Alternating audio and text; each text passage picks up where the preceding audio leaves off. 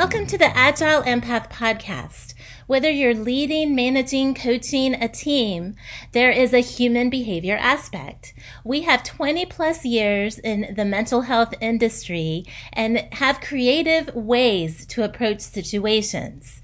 We're going to begin with innovative ideas, how to tap into creativity, utilizing empathy. So these are soft skills to tap into our own potential and help others tap into that potential so we can be efficient with agile methodologies.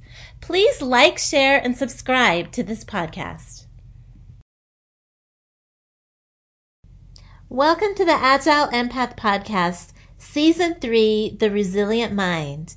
This is episode 10, In Support.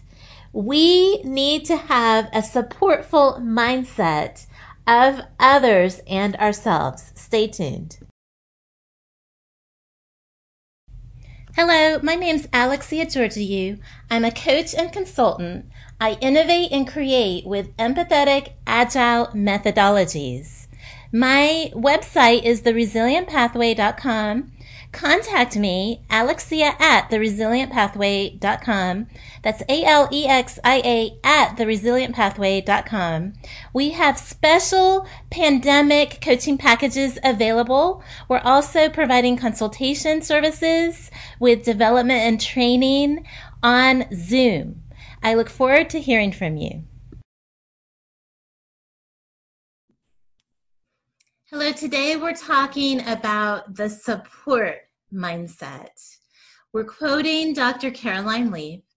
High levels of social support predict longevity, at least as reliably as healthy eating and regular exercise do.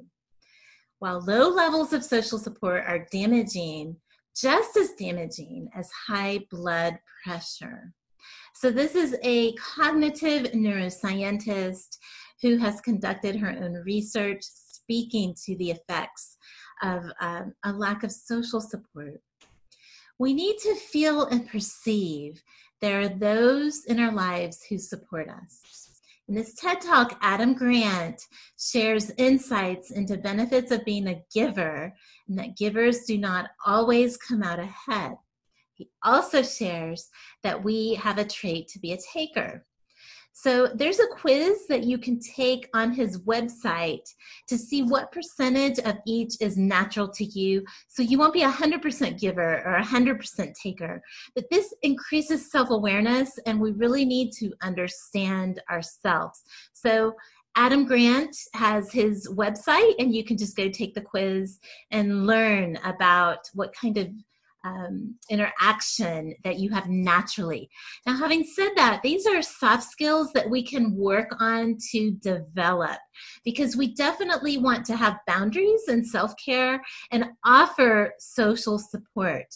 The World Happiness Report showed us that 1 in 11 people worldwide reported that they don't feel like they have someone that they can count on. Happiness studies have shown people in chronic pain could still report high levels of happiness because they had social support. They said, I know who I can depend on, and I'm loved and I'm cared for, and that caused happiness for them despite the chronic pain. So that's how powerful social support is.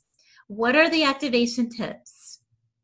When we awaken every day, change our thinking to who we can help today. Smile at people wherever we are. We don't want to be fake.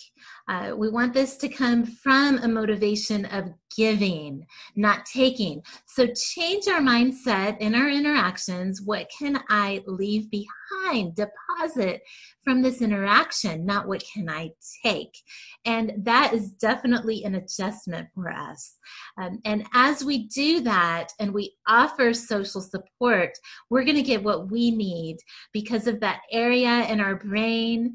The mirror neurons have proven, science has proven that just naturally we reciprocate what we give. When we're having a rough day, stop, and do something nice for someone else. And it could be as simple as texting someone and saying, I'm thinking of you, I care, thank you. And so these are some creative ways by increasing our giving of social support to increase our levels of mental health well-being. Thank you for listening today. We are here to support you and your team and community. You can read supportful articles about our topics at alexia.substack.com. That's ALEXIA.substack.com. Thank you.